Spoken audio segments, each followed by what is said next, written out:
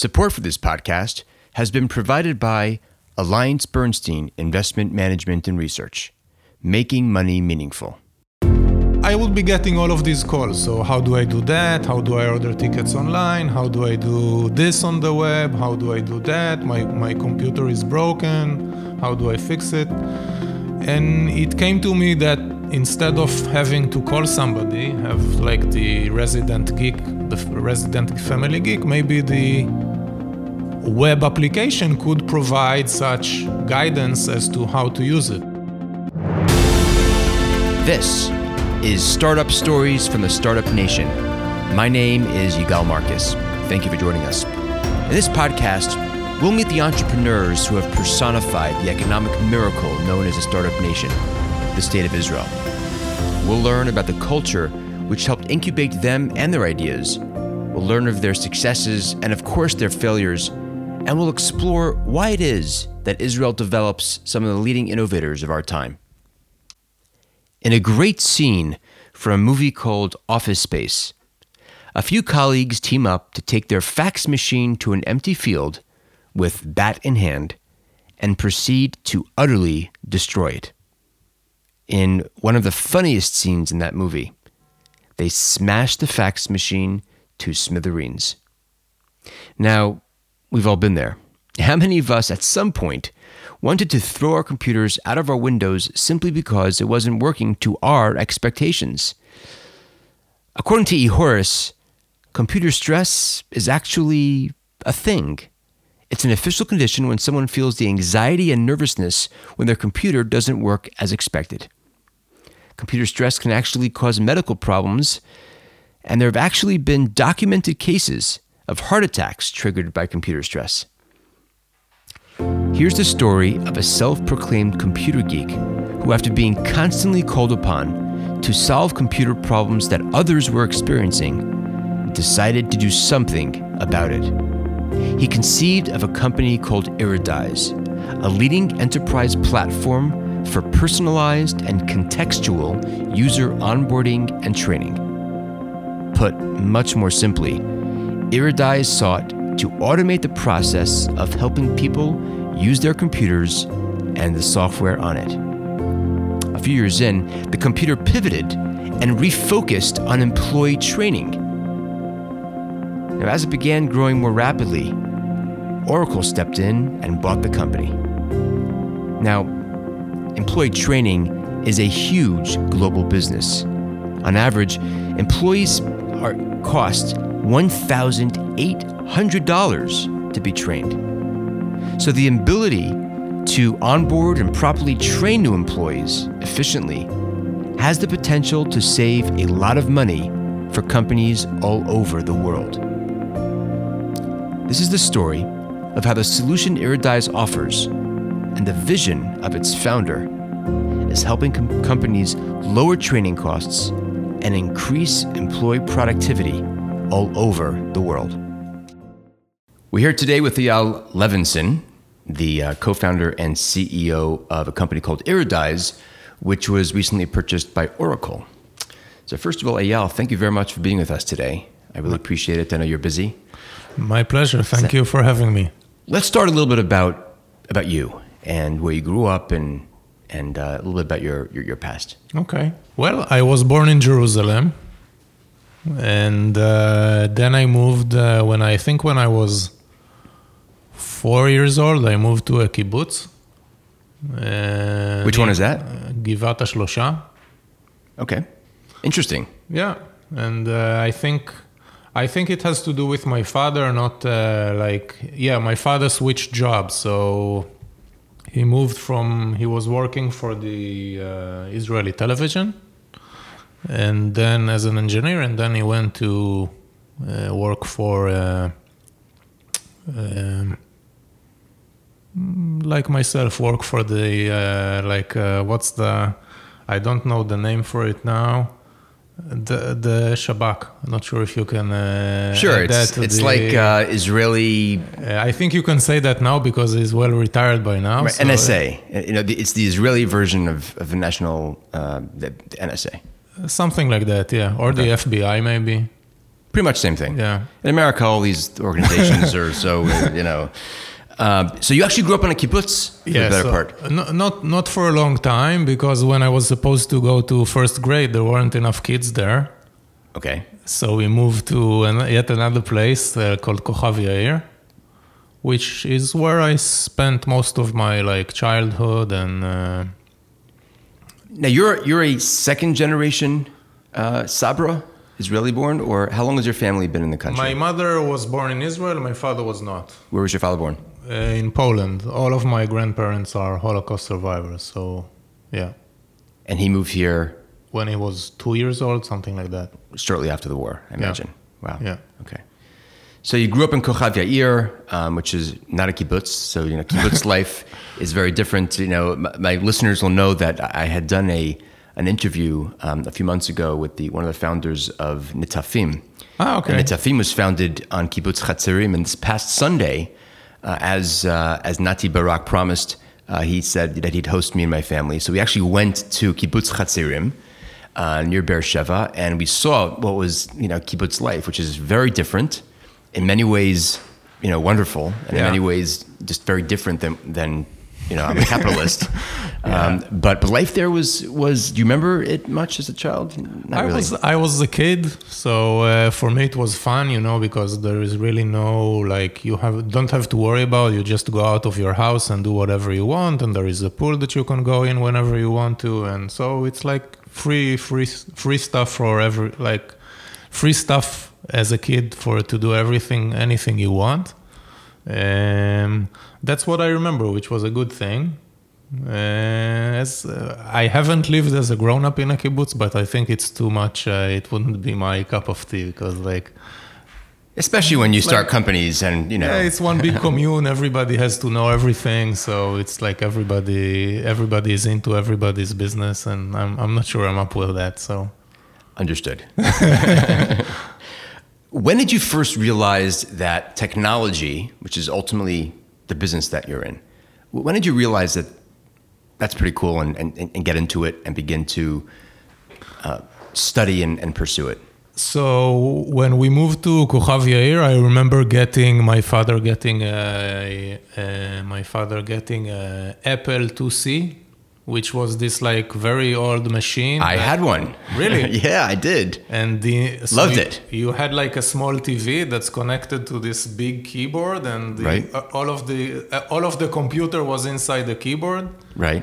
And I remember playing with it, these silly games, and enjoying it, and taking out there was this box for diskettes that you have to... Right, these floppy disks. Yeah, these... I remember that. 5.12, I think. They're pretty big, and you take them out, and in the middle of the game, you have to switch them in order to proceed, and all of that stuff. So that was my first interaction with computers.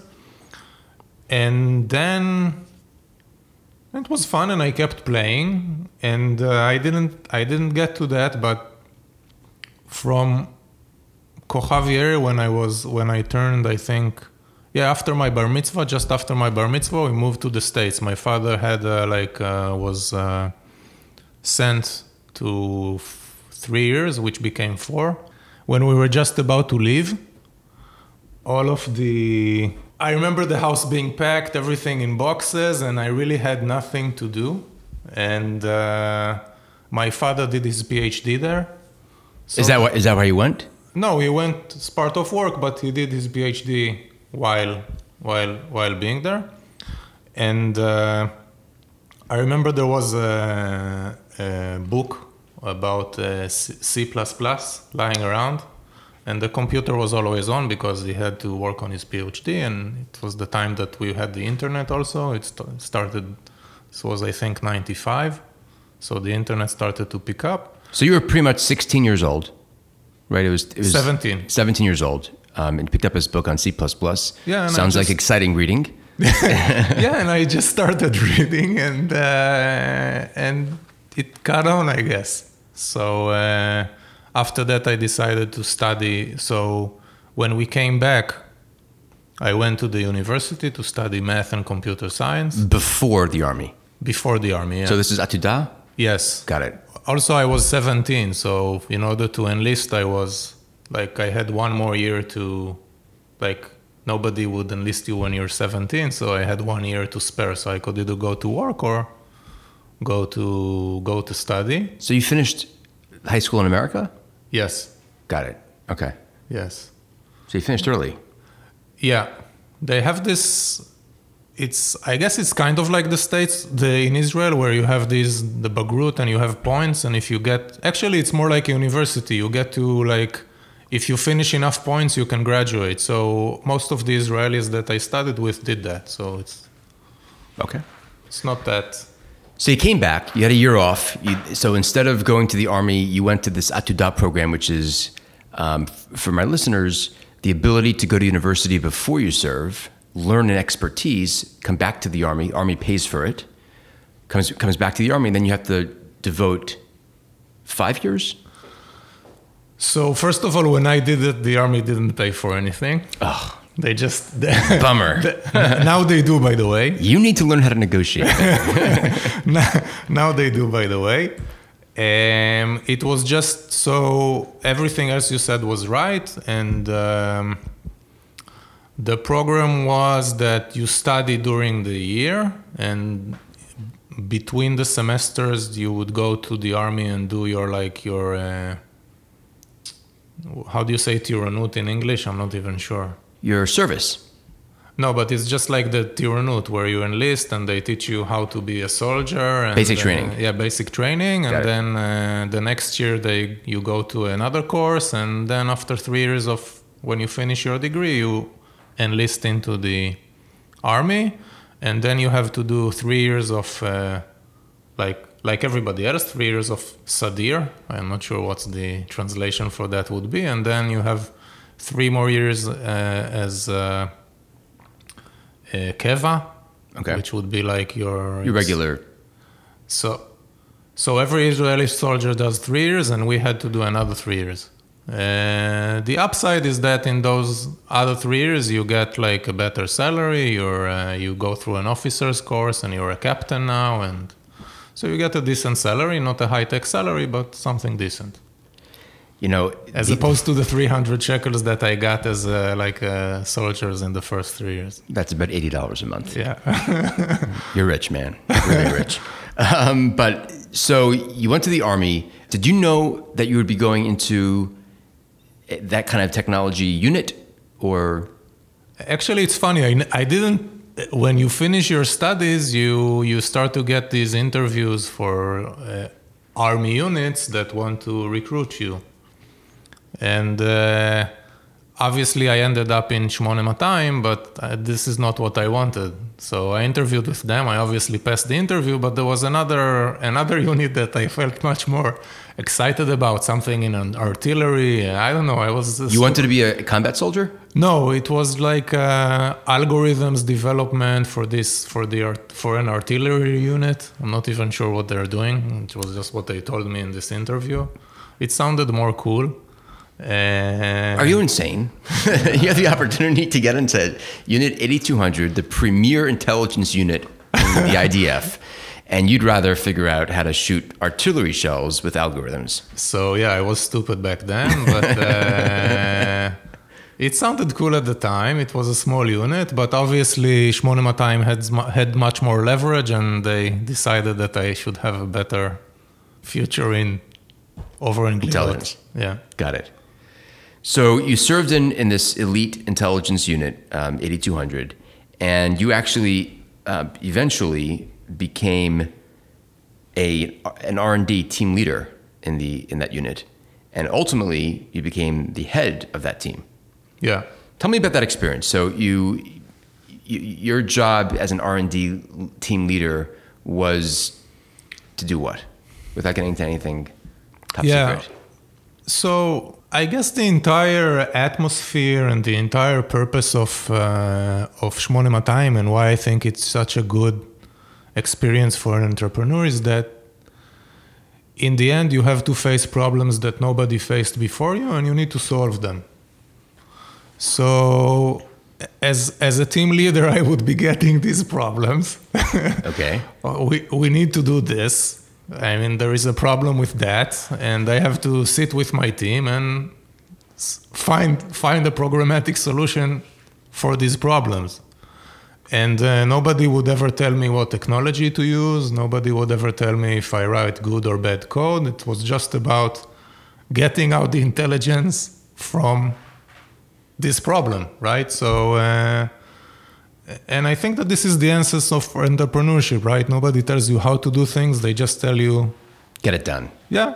And that's what we did. So a lot of, and I moved between a lot of places. I think I had, in those 6 years, I think I had around 6 roles in the Army. So developer, then team leader in another group, then team leader in another group. And then I was working for, so normally you would have, at least historically, you had like the division that develops the software, and you have the division that actually, they know Arabic, they know the intelligence domain, and they extract like relevant intelligence from them. So I even had a period where I was part of the intelligence part. So yeah, it's just, I guess it's just about having to tackle a lot of hard life problems and not knowing what the solution would be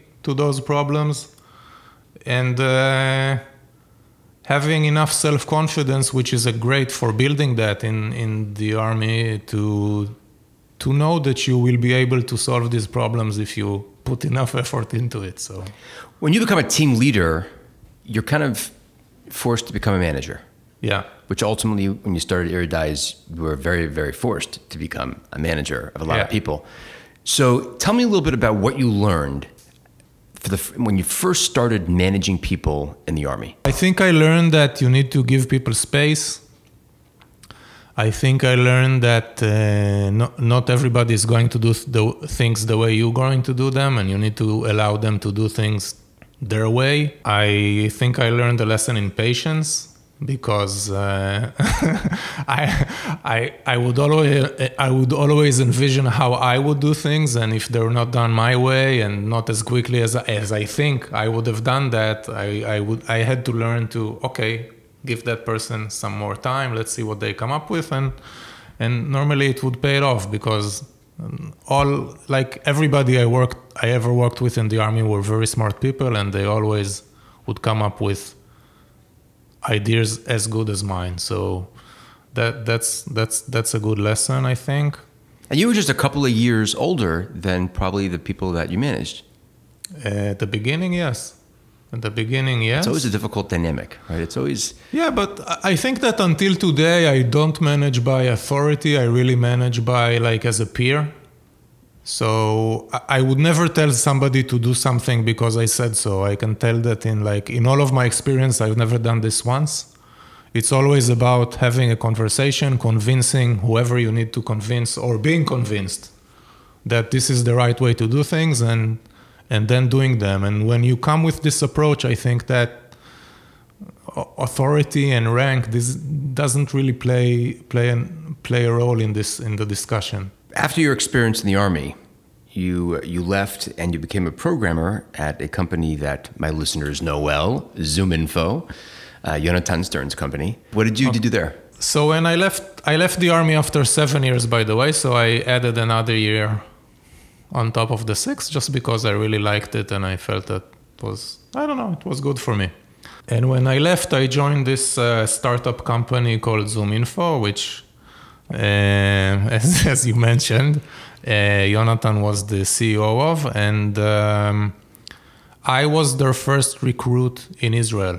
So ZoomInfo was a Boston-based company, and I think that Yonatan, for his patriotic reasons, wanted to bring it back to Israel. Well, not bring everything to Israel, but create some presence in Israel in the form of an R&D department, and I was the first recruit in Israel. And I started working for the company. I really enjoyed at the time we were head-to-head with LinkedIn. I remember that. And We did things differently. For a programmer, I think what we did was more interesting because we had to artificially build profiles for people as opposed to the LinkedIn way, which was all user generated. So I think that from an R&D perspective, it's much more exciting. And I joined the R&D department of ZoomInfo in Israel. I don't remember the structure, but I do remember that when I left ZoomInfo, and if you want, we can talk about that too. When I left ZoomInfo, we were, I think, 6 people in Israel. There was obviously Jonathan, there was the office administrator, there was a product manager, which I had tried to work on a startup with after ZoomInfo immediately. Really? And It wasn't that successful. And we were 4 developers, which at the end, I led these 4 developers as well as, I think, 2 or 3 developers in Boston, working on the algorithms that would build these profiles.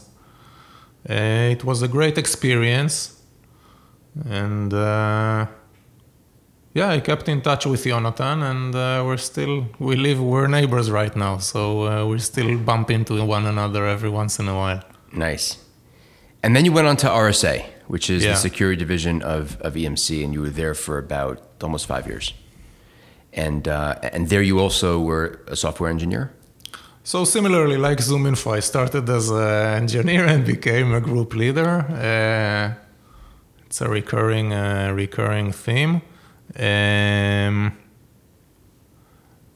So when I left ZoomInfo, I felt that I wanted to experience more of a corporate company, like a bigger company, to see what it would feel like, to see if I could fit in,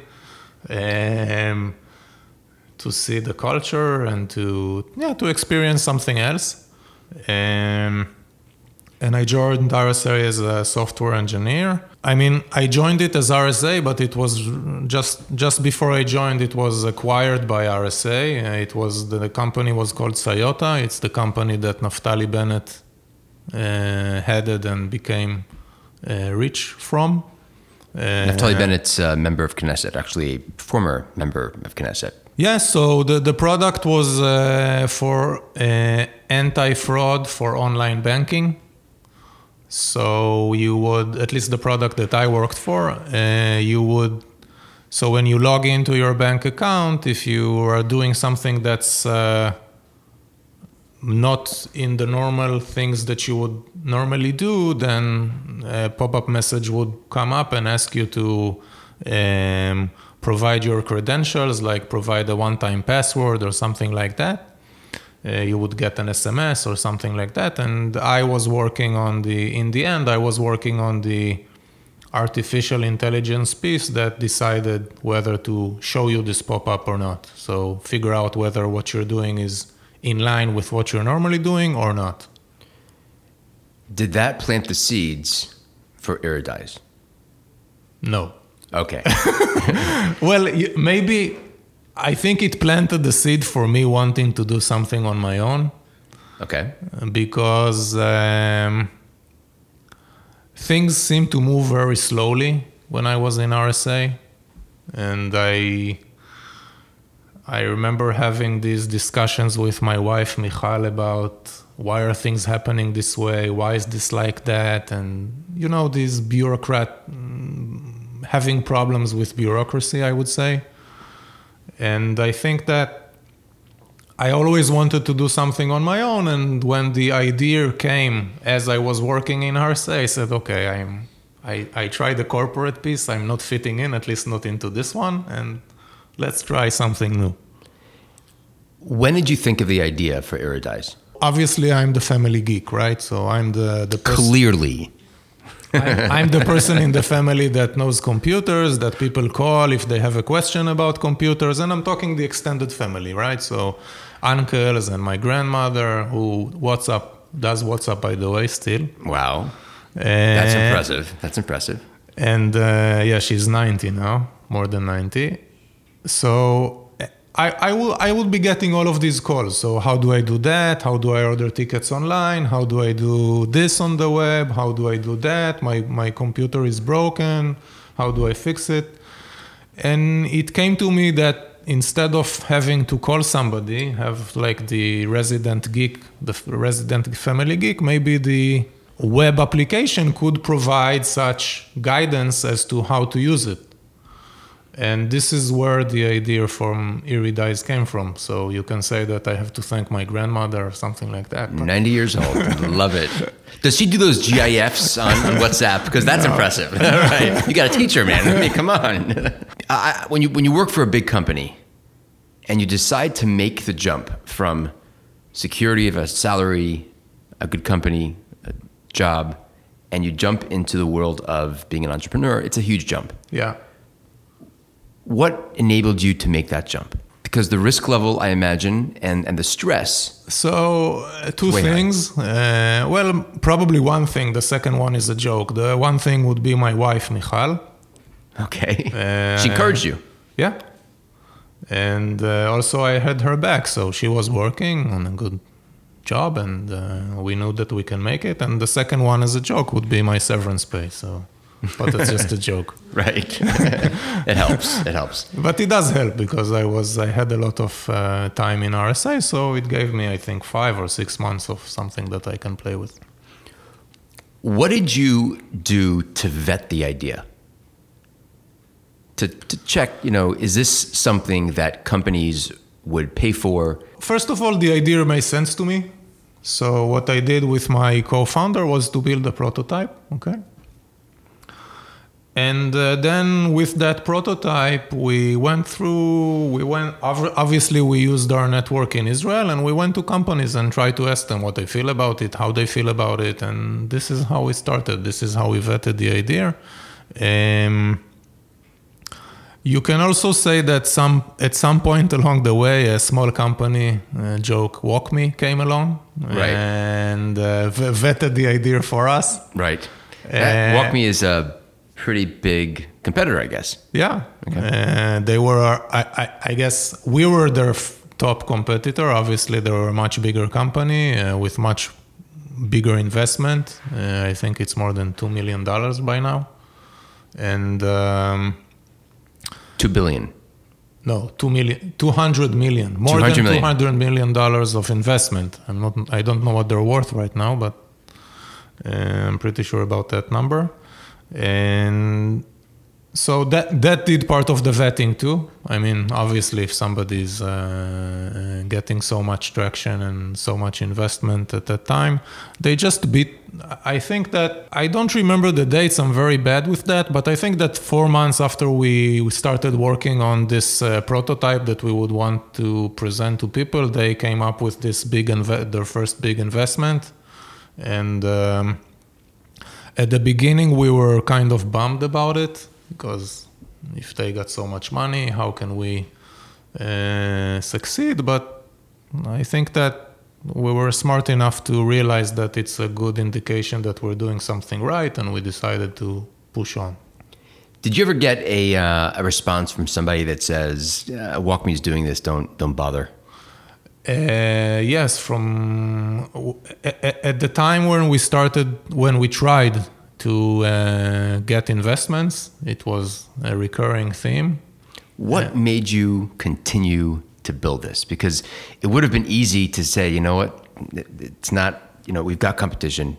It's not necessarily an original idea. Let WalkMe grab the market and let's go do something else. What made you say, you know what, I think I can do something either different or better, making it worthwhile for you to continue? I'm not sure. I guess I just believe that we can do it, and that there is not. I mean, in the B2B space, it's not a one. Like, normally in the B2B space, there are more than one company that does something. I mean, unlike you can say that Google is the only search engine and Facebook is the only social. Well, probably now no, but in the consumer space, I think that there is a winner takes all atmosphere, but in the B2B space, I don't think that's the case in any way. So, and we found that okay, they're doing. And by the way, I have to thank WalkMe for a lot of their marketing, because we were piggybacking on top of that. And a lot of our customers came as they saw WalkMe, they saw their pricing, they looked for competitors, and they found Iridice. So it helped us, and I think I just believe that there is room for more than one company, and I think I was right. For sure. Did you raise money? No, never. You never raised investment capital? No. Well, it's partly true. So when I founded my company with my co-founder, Oded, both of our parents, my father and his father, both of the families put in some money. At the time, Oded was doing his PhD and I was still working in RSA. So we used the money to write down the architecture and design for the system, and we paid a freelancer to build it. And I don't remember the timing, but when we felt that this was ready and we felt that okay, now would be the time to start working full time on it, then I left RSA. Oded was finished with his PhD, and we started working full time. What's Oded's last name? Ben David. How did you guys divide your responsibilities? Two founders starting a company. I don't think we ever did. So it was just like I was the CEO, he was the CTO, and I think that we came to this conclusion just because I hope he wouldn't be mad at me, but it's obvious that he cannot be CEO, so it was kind of like my thing. And but we were both highly technical. We both came from, we were friends from Kochav Yair, but we both served in 8200. We were both programmers, and it was not about like, I'm more of a manager type, so I will be the CEO. I think I'm more managerial than him, so we decided that obviously a company... It's all relative, right? It's all relative in terms of... A company needs a CEO, so that would be me, but it was really like... And we did everything together until we separated. So you basically self-funded. Family is pretty much you and Oded. You got a product designed and deployed. And when did you begin seeing revenues? When did you first sell this? So when we had the prototype ready and up and running, I would, as the CEO, I would go. So I went into LinkedIn and I looked for Israeli startups. Our first business proposition, and this obviously changed, was to provide SaaS companies, so software as a service companies, with a good solution for converting their free trials. So somebody would log in, give their email, they would see the application for the first time, and Iridice would be the perfect solution to show them around the application, show what it can do for them, and hopefully get some traction for our customer. And as a result, the user would start paying when the trial finished. Okay, so this was our first offering, our first business offering. The first use case that we ever worked on. So as a result, I started looking for Israeli SaaS companies through LinkedIn, through connections, and I managed to secure 3 such companies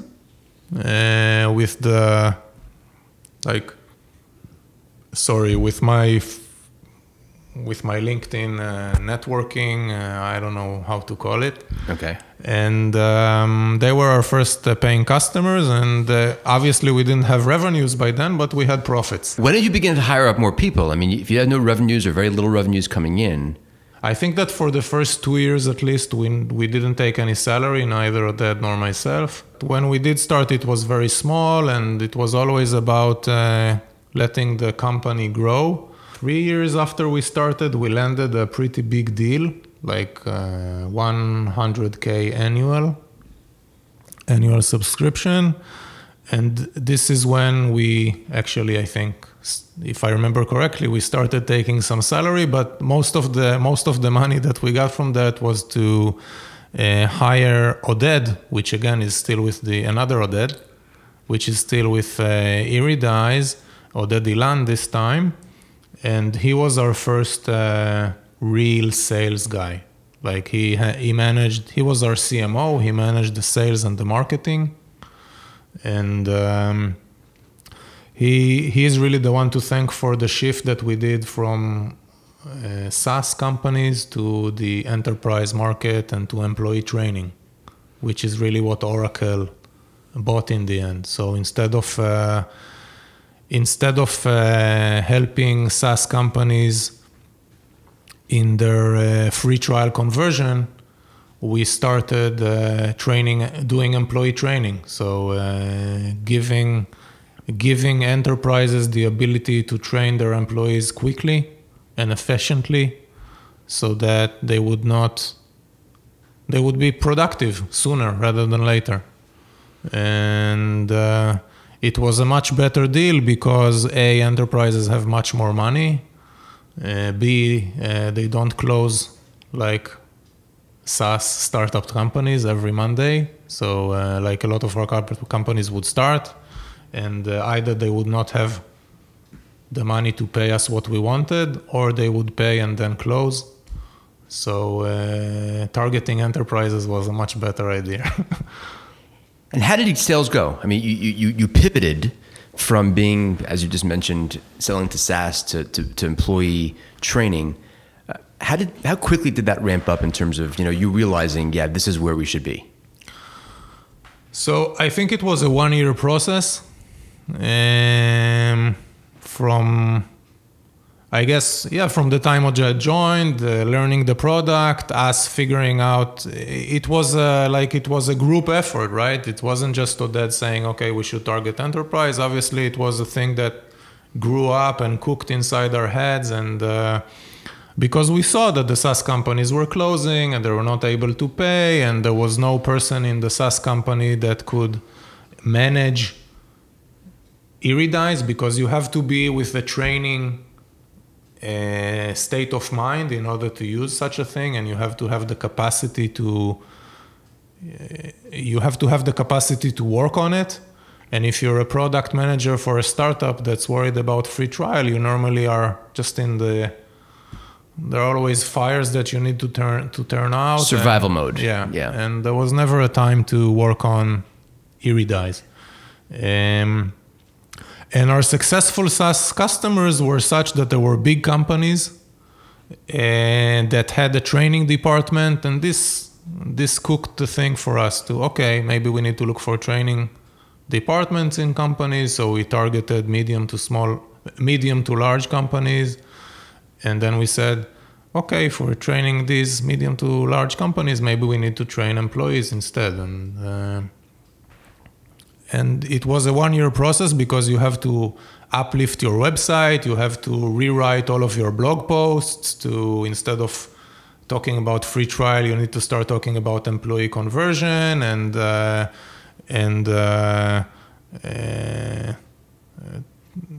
I don't remember the term employee turnover, mm-hmm. and all of these things. And from the benefits need to be now employee training and support, lower support costs, because an employee would call the company help desk and it would waste his time. And so this was it took us, I think, 1 year until we started landing these bigger companies. And this is where things started to take off, which is, I think, 6 years after we started. So, hey, you know what? All good things take time. Looking back and thinking about how you executed your business plan, it's inevitable that you encountered serious barriers to the growth of your business and to the ultimate success. When you think about that, what were some of the biggest barriers that you faced and had to overcome? Just resources. I mean, we never had enough people, and you have to remember that at the same time that when Iridice was sold to Oracle, we were just 8 people. Wow. Okay.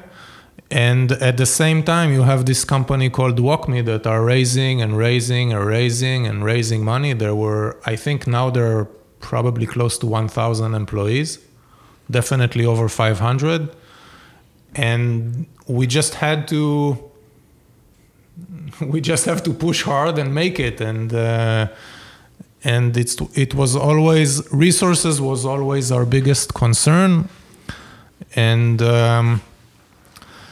I think that thanks to the architecture and the product that we build, we were able to provide an even better service than WalkMe to the customers that chose to work with us. When you thought about selling, were you approached or were you actively trying to shop the company? When we finally started to see the switch to enterprise working for us, we landed big deals with Visa, with DHL, and Oracle.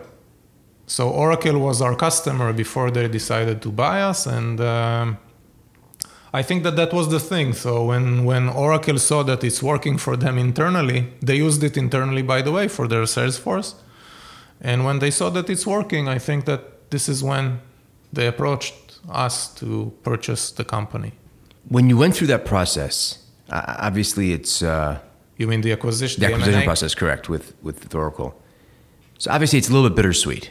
You know, you see WalkMe growing at crazy rates and raising a ton of money. You're beginning to get real traction. DHL, Oracle, these are huge companies. What made you decide at that point that putting this in the hands of a company like Oracle would be best?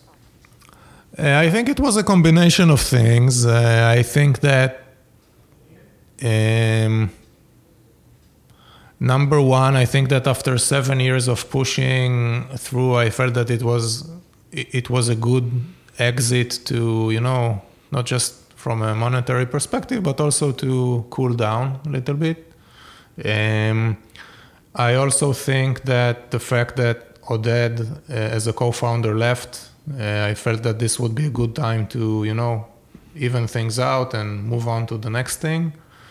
And I think that I also really, through the talks, I really shared, and I still share, the vision that Oracle had, Oracle University had for the product.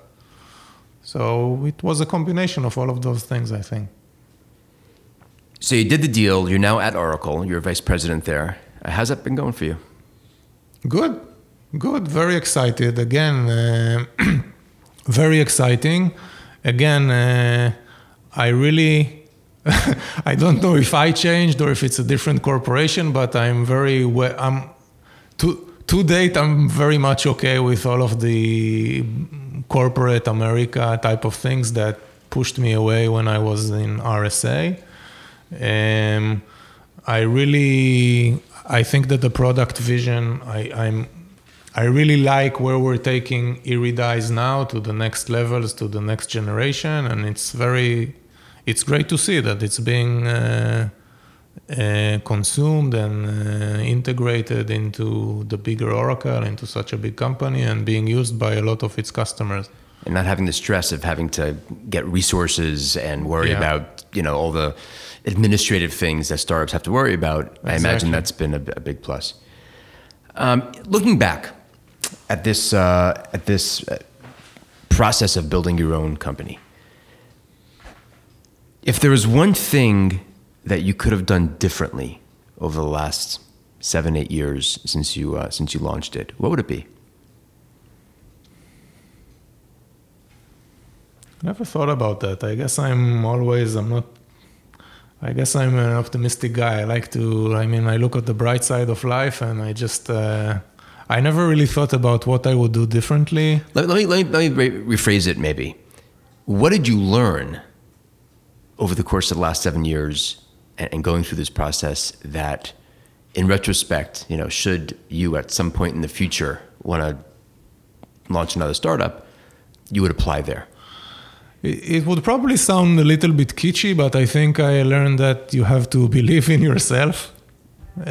Because all throughout this process, we would never get, we were not successful in getting any investments, and it was very hard for us to always push forward and grow our business. And I think that, and there were, people all around you are all about, how come you're not getting an investment? Why are you not getting an investment? How are you going to succeed without an investment? And it was really up to, I don't know how I did it, but I really had to just keep on moving. That's the bottom line. And believe that even without the investment, we can make it work. So that's one thing. And the second thing, I think, is perseverance, I guess. Just to, again, keep on moving. Don't let, because it's a roller coaster. You have up and downs. Everything, like you would sign a big deal and then somebody would decide to stop using your service, or it's always like these ups and downs, and you have to keep on pushing and keep on believing. And I don't know, I guess it doesn't sound very, it sounds kitschy, I guess, but that's the truth. I'll tell you why I don't think it is. It's not, because too often we have entrepreneurs who have built businesses that when you raise real money, it becomes a lot easier, because a lot of the stresses of finances, can suffocate businesses. Not having that financing really tests the character of not just you as a co-founder, but of your team, the other 7 or 8 people who work with you, and being able to produce under those environments is very difficult, much more difficult than companies who can go out and raise money right and left. So that's actually really interesting, and I think really interesting story and a great success. A couple of more questions.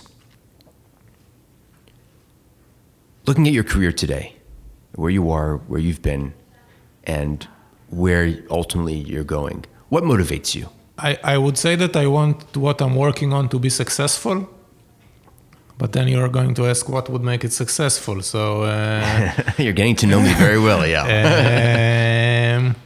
I don't know. I guess that with Iridize, what pushed me was really the belief that there is a way to help people use the web, like learn how to use the web in a way that's not intensive on support, make things more intuitive.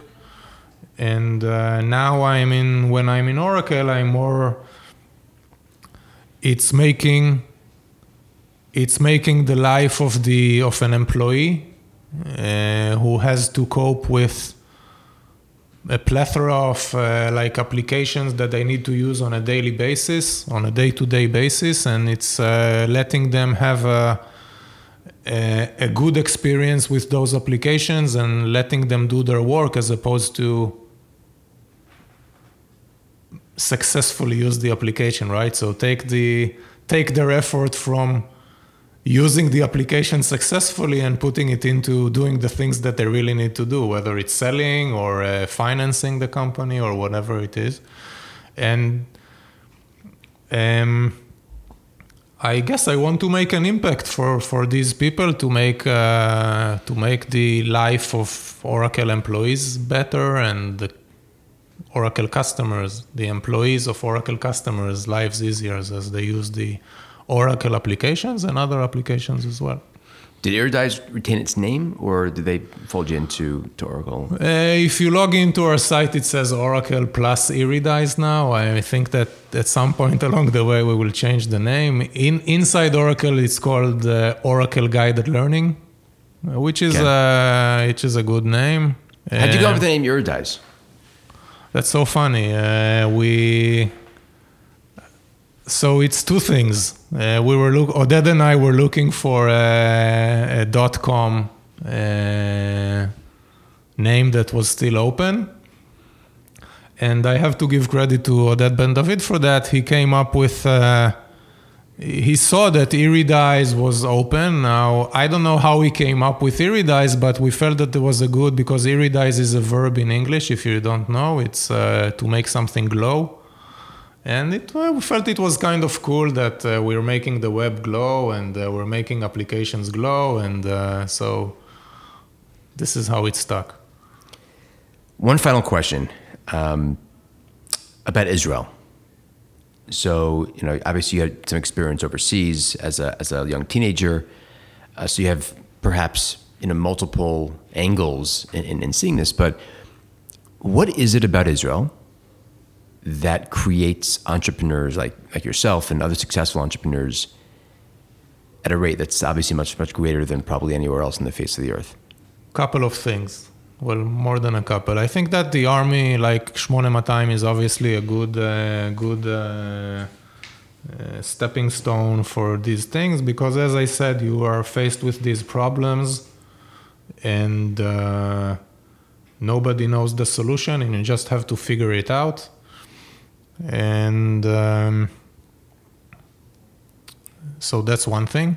Just being alone in your quest to solve a problem is really what entrepreneurship is all about. So a lot of people do that in their service in the army, in the intelligence section at least, and this gives them, not to mention the fact that some of them actually work on things that would make sense in the real world, like, for example, Checkpoint, right? So it's okay. So we did something similar. We see how we can use this in the corporate landscape, and we're doing it. Another thing I think is the Israeli mentality, because obviously not a lot of entrepreneurs serve in the intelligence force. I think that Israelis are very, it's chutzpah, not taking no for an answer, quick gratifications. Like, we don't have the patience to wait for something. So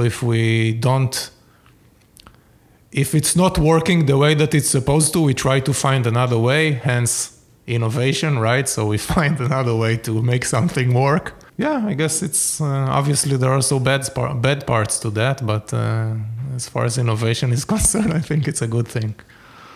Just not taking no for an answer. And one last question. What is the one question entrepreneurs should ask themselves before they launch a business, based on your experience? I don't know if it's the one question, but a lot of people come up with ideas and they ask me about their ideas. So I think that the first thing that you need to do is to really search the web to see if, like, what you're trying to do is not already out there. And obviously Iridice was not the first company to do things, but we already started. So if you're starting something new and you're looking for, and you want to start in this thing, then it's good to, if somebody is doing something similar, that's great, but you have to find your niche and your differentiation before you begin. And another thing which, when I always talk to people, I always find that they're thinking they're stuck on the vision, and they forgetting that they need to get there with baby steps, and they're always forgetting like what would be the MVP, like the minimum viable product. And when they think that they know what the MVP is, it's still like this very complex system that is integrating in like 50 different things into one. So I always give the advice to really try to like really, really minimalize, like maybe like even doing without any computer programming. Like if you can mimic the thing that the computer would do and have a conversation with the person, then I would try doing that first. And really, really cut down all of the integrations and all of the complexity, and try to really minimalize something that you can potentially sell. Eyal Levinson, thank you very much for your time. This was great. Fascinating how you built a business and the lessons you learned. It's a different path that you took than a traditional entrepreneur, and that to me is really interesting. And thank you for your time today. And obviously, I wish you a tremendous amount of luck at Oracle as you continue to build this and see the fruits of your passion and all the efforts that you put in for so many years. But thank you. Thank you. It was a pleasure. You've been listening to Startup Stories from the Startup Nation. I'm the host, Yigal Marcus. The associate producers are Moshe Raps and Avi Machlis. The assistant producer is Rachel Zach, and the senior research analyst is Lior Leben. If you have a successful startup in Israel you'd like featured on the show, please email us at startupstoriesisrael@gmail.com. And you can now visit our brand new website, www.startupstoriesisrael.com, where you'll find our growing list of podcasts with some of Israel's most successful entrepreneurs and business leaders. A big shout out to my employer, Alliance Bernstein, for being incredibly supportive of this initiative. Please remember to rank us on your favorite podcast network and to share these stories with your friends and family. Until next time, thank you for listening.